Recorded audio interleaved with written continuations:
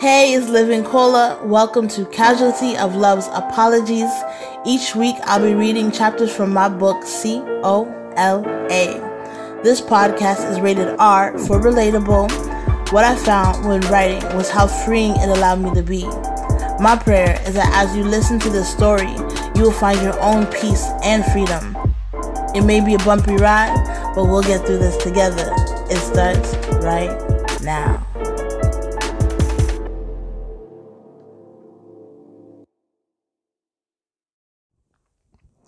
Chapter 26. Mr. Producer. Israel's watchmen are blind. They are all without knowledge. They are all mute dogs that cannot bark, panting, lying down. They love to slumber. Isaiah 56:10. Ever have a crush on someone for so long, and all you wanted was for them to notice you? This man was a dancer. He used to dance in a group with my cousin, and for years, I thought he was just the sexiest thing ever. I would try so hard not to stare whenever I went to any of their performances. I always wondered if he ever liked me too. I was so over this whole love thing, but I would still get nervous around him. I guess it's a good thing that I never got the chance to be alone with him until I was in university, because I never knew what to say. University classes were different. This one class I had was next level boring. So every time I stepped into this class, like clockwork, I'd fall asleep. Has this ever happened to you?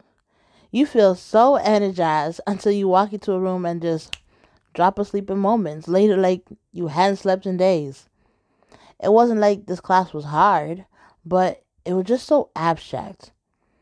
Things were all over the place, and the videos the teacher showed were just weird as shit. I just didn't understand the point of the class, but it was a mandatory credit, so yeah, no choice but to sit and be there. Since attendance was a part of our marks, I made sure I was there physically, but mentally I was off in my own world. I would wear hoodies and sit at my desk in a way that looked as if I was paying attention while I slept. The only time I paid attention was when they were assigned to group projects. The assignment seemed to have some merit and had potential to actually be fun, for once. It was worth a good portion of our work, though, and I needed to get a great mark. Given the subject available, we wanted to make sure we did something really equally entertaining. The topic of our project was Life as a Single Mother, starring yours truly. The goal was to incorporate several different art forms like music, PowerPoint presentation, and visual art. My brilliant idea for the music portion was to write and produce a track to accompany the presentation. I knew a producer, and I had been waiting for a good reason to get to know him better. This might finally be my chance. It just so happened that my cousin's dance teammate was also a music producer. I finally got the courage to contact him on Facebook and was thrilled when he offered his services. He had a home studio, so he invited me over to get started. Some crushes are better off uninterrupted. I wanted to get to know him better, but it ruined the whole flex. Made me realize that once you get close and see that they aren't perfect like you thought, everything changes. I mean, he was cute and all, but then his flaws came out. He smokes weed heavy, like heavy. Although I preferred weed smell to cigarette, the frequency was such a turnoff. It had been a while since I had seen him, and I remember him being a lot cuter. Clearly, he'd aged. At least he had a chill personality. I mean, that's a positive, right? He smoked, I chilled, we made music.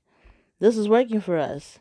We didn't have long to finish the project, so I drove up there a few times a week to ensure we produced quality work. The more we worked together, the more I was crushing. So I'm thinking, I wonder what his sex game like. I mean, he talked a big game and we flirted, so why not? Let's see what he's working with. I wonder, will he blow my back out? Foreplay? Yes? No? Does he even kiss? His touches were electric, very intriguing. I had to find out for myself. The sexual energy between us was on another level. His laugh, my touch, the gaze in each other's eyes. The day we had sex was the day the magic died. It was lacking. It fell apart so quickly. I had pictured it would be this sweat dripping moment where he would just bend me up and just turn me out. But he was lazy. He laid on his back the whole time. I felt like, what? Like, just no power. He hyped it up so much, I should have felt him in my belly from the way he was talking. And now, things were just weird. Focusing on the project side of things, we were on a great track to finishing up early. He was missing part of the equipment that we needed, so we had to figure out how to get it. The only thing stopping us was that he wasn't getting paid in time to buy the equipment before our project was due. So he asked me to buy it until he can give me a check. At this point, I just need to get this project done. It's a group project. There's not much leeway. It was too late for me to ask anybody else, and we started off strong. So the little things, they started to annoy me. Like the fact that he couldn't make music if he wasn't high, or the fact that he always needed money for something. The money was coming out of my account quicker than the checks could be deposited. The week my project was due, Mr. Producer called me down to finish up. I showed him I didn't have gas, but since he needed me down, he offered to give me gas money for me to get back home. So, here we are working when he got a phone call from some chick. None of my business, until he says he needs to go pick her up from down the street. No problem, right? Except that once she got to the house, he conveniently forgets that we're in the middle of finishing up. To top it off, this chocolate-ass mother was dissing me for a white girl. Really, bro? And he didn't even give me the damn gas money so I could get home. I had to wait for his mama to come home after 11 p.m., then watch him beg her for money just so I can get home. And he still didn't have my project done. Mr. Producer was a broke joke. Literally a broke joke. Within days, I had gotten a call from my bank to let me know that all the checks deposited had bounced. Multiple bounced checks flagged my account for fraud and everything was frozen. I was now under investigation. Great. No project, no money. The more I called him, the quicker he found the ignore button. He didn't even offer any apologies. I felt like I was kicked to the curb so easily, without thought. After a week of trying, I was going out of my mind trying to come up with a backup plan for my project. If it wasn't the fact that I was in a group, it wouldn't have been so bad. But I wasn't solo. It was a group assignment. My phone rang, and it was Mr. Producer's mother. Her and her son had a conversation where he admitted to her what he had done to me. She said her heart felt for me because I was a young single mother with a child to take care of, and I had been taken advantage of in the worst way. She also schooled me, as a mother should, and told me I shouldn't have given him anything. Point taken. Either way, she felt bad. At her request, I sent her copies of the checks as proof, only to find out that Mr. Producer was writing me checks from his brother's account. It wasn't even his own money. With that proof in hand, his mother made an agreement to pay me back until he was able to work and take over the payments himself. He managed to give me the CD in time for the performance presentation and received an A. But honestly, for all the hassle, it was not worth it.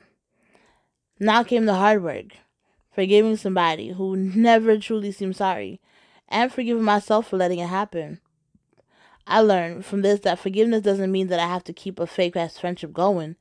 It was okay to forgive and to let go. But that was a priceless lesson, though. Hey, I'm Cola. Thank you so much for listening. It's truly been a blessing. You can find copies of this book at livingcola.com. You can connect with me on Instagram and Facebook. Please join me next week as I continue to read chapters from Casualty of Love's Apologies.